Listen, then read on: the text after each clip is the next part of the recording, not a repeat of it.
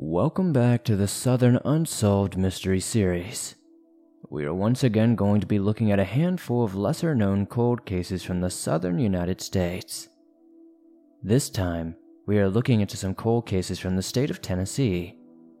Tennessee is a place I lived for a few years in my teens, and I have many memories from that time, good and bad. From rolling foothills to pristine mountaintops, there is no shortage of natural beauty in the state. With that said though, there are stories and mysteries that seemingly leave us without answers. It is my goal with this series to try and bring light to cold cases that may have been lost to time. Cases that did not get the media coverage they deserved. I've done my best to piece together the stories of these unfortunate events using newspaper archives, public records, and various media reports. As always, if you have any suggestions for future cases or states for me to cover, leave a comment down below letting me know.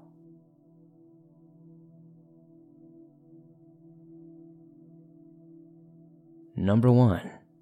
Sadie Wallace Nelson. We are starting this episode off in the small town of Benton, Tennessee, in Polk County. There are less than 1,300 residents in the area as of 2019, but at the time this took place, the population was well under 1,000 residents. Outside of being tied to historical events such as the Trail of Tears, Benton is a seemingly quaint and quiet town, but as we have learned in this series, no matter how seemingly safe your neighborhood is, strange and tragic things can always occur. In the early summer of 1996, Sadie Wallace Nelson had been living with her boyfriend, John Burleigh Pike, on a small farm just north of Benton. They lived off Highway 411 and were joint caretakers of the property. Sadie was 74 years old and John was 77 years old, so it is safe to say they were in the latter years of their life. But from all accounts, the couple seemed to be happy, spry, and in rather good health. In the morning hours of June 9th, 1996, John Burleigh Pike would be found laying in his driveway, dead. He was severely beaten and had his throat cut.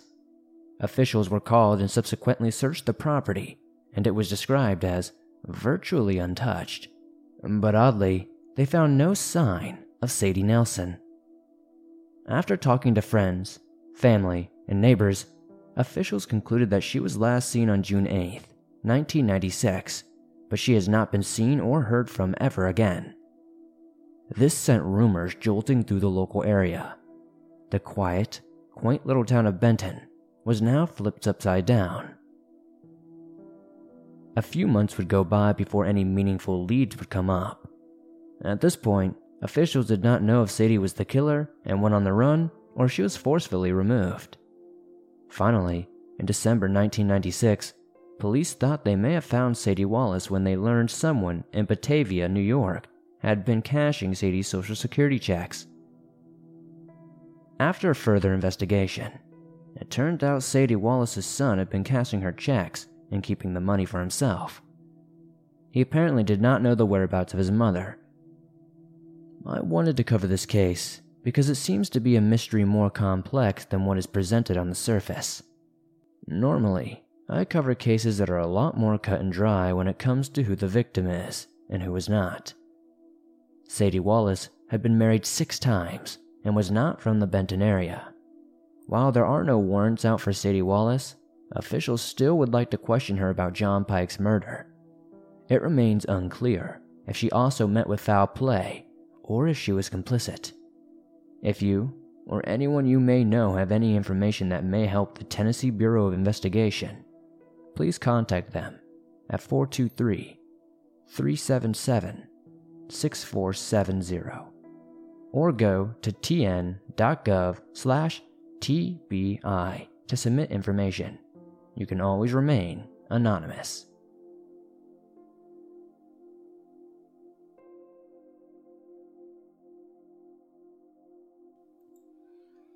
Number 2.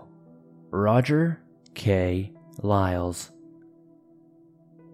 Following this next case, we land in the bumping city of Nashville, Tennessee. In the 1990s, Nashville was in the middle of a boom of population, boasting nearly 500,000 residents at the time of this story. But no matter how safe and lively a city seems, there are undoubtedly going to be tragic, unsolved mysteries haunting the streets. Roger K. Lyles, who was 49 years old at the time, was living in an apartment in the 500 block of Cedar Lane in Nashville. Roger's 5'11", with brown hair, brown eyes, and weighs somewhere around 260 pounds. Roger has a tattoo that reads "Born to Lose" on one arm, and had a metal pin inserted in the upper part of his arm. I was not able to confirm which arm this was, unfortunately. It was late spring in 1992 when friends and family suddenly lost contact with Roger Lyles. On the morning of May 5th, 1992, Roger's physical therapist called him to let him know his appointment had changed, but never got a hold of him.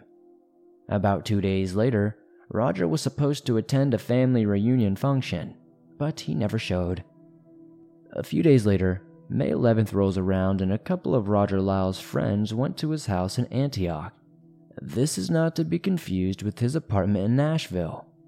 Roger's friends noted that his car was left in the driveway with the keys locked inside of it. Dishes and the morning newspaper were found on the table. Also, Roger's glasses, which he did need to see, were also left behind. There did not seem to be any signs of forced entry or any evidence of a struggle. Roger's dog, a schnauzer, was found roaming around Nashboro Village. This was about 6 miles or so away from the Nashville apartment. But again, there was no sign of Roger Lyles on the scene. Officials strongly believe foul play is at hand here. No one has heard from or seen Roger Lyles ever since. If you, or anyone you may know, has any information, no matter how small, please contact Nashville Police Department's Crime Stoppers Unit at 615-74-CRIME.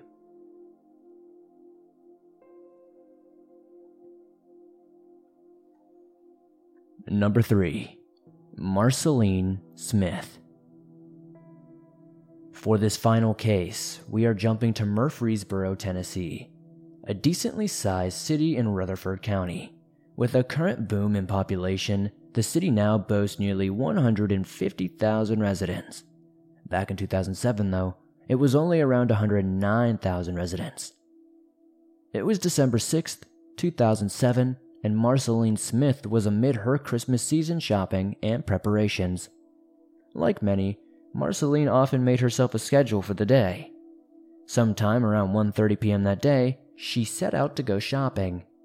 On her list that day was to hit Kmart, Kroger, Old Time Pottery, and the Stones River Mall. Needless to say, she had a lot on her plate that day. When she did not return home by dark, her family began to worry. Glover Palmer Smith, who often goes by Palmer, had reported Marceline missing at 6 p.m. Officials were quick to investigate, and according to police, Palmer told them Marceline had $600 on her. He then mentions she may have had up to $10,000 on her, which seems like a rather large variation. The next morning, Marceline's car, a champagne-colored Lincoln Navigator, was found abandoned in a Walmart parking lot. The location was South Rutherford Boulevard, and there was no sign of her at the scene.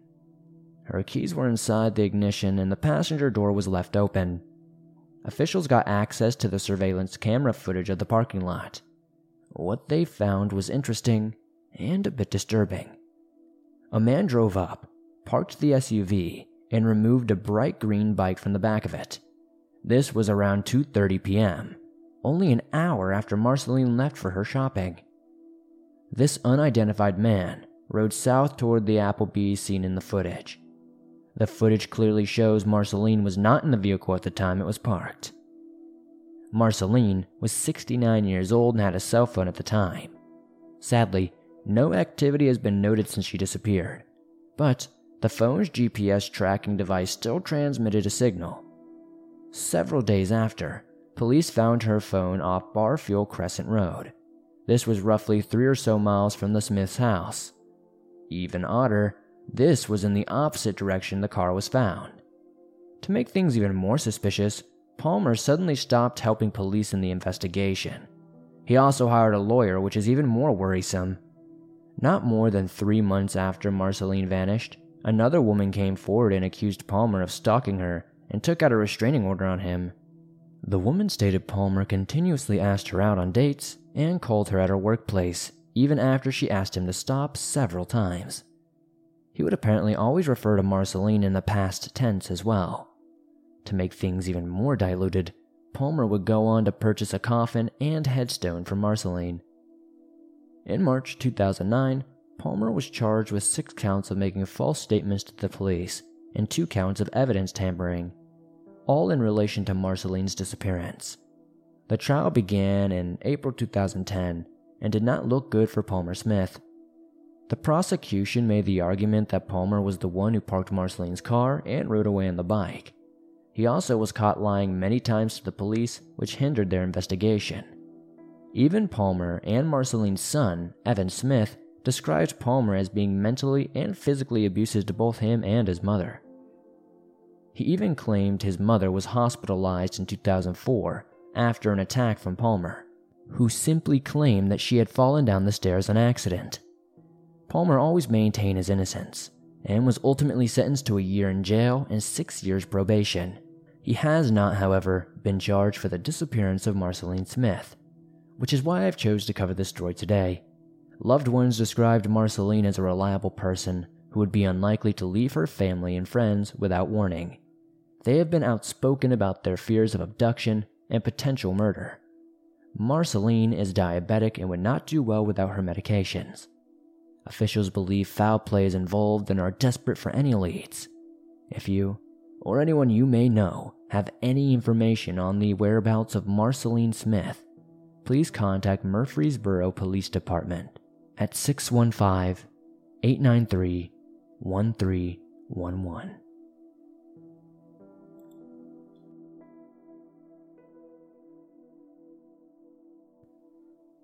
Thanks for tuning in to another episode of the Southern Unsolved Mystery Series. If you have a case that you would like to suggest or have a state that you would like me to cover, please comment them down below. If you have any links or any information to send with that case, submit it at swampdweller.net. I'd love to see what you guys have to suggest. If you enjoyed this video, please be sure to give it a like. The more likes it gets, the more YouTube promotes it in the algorithm, and that's very helpful for true crime content, as they often suppress it. If you're listening on iTunes or another podcast platform, please give this a 5-star rating, as it truly helps us reach more people, and it's very, very much appreciated. If you're new to the swamp, why not join us? Hit that subscribe button and turn on notifications to never miss a new episode, as I upload them nearly every single day, and all things natural and supernatural. If you have a allegedly true story or something that you would like to share in the podcast, be sure to submit your stories at swampdweller.net. I'd love to see what you guys have to share. If you're on the go, but don't have YouTube Premium, but still want to listen to your favorite Swamp Dweller scary stories wherever you go, you can download them on iTunes, Spotify, Stitcher Radio, and just about everywhere else you find your favorite podcast, and it's absolutely free to do so. If you guys would like to support the swamp outside of hitting that like button, giving us a 5-star rating on iTunes, and maybe subscribing, check out the merch store. I've got t-shirts, face masks, hoodies, and so much more. Thank you guys so much as always for supporting the swamp. I'll see you guys soon with another creepy episode.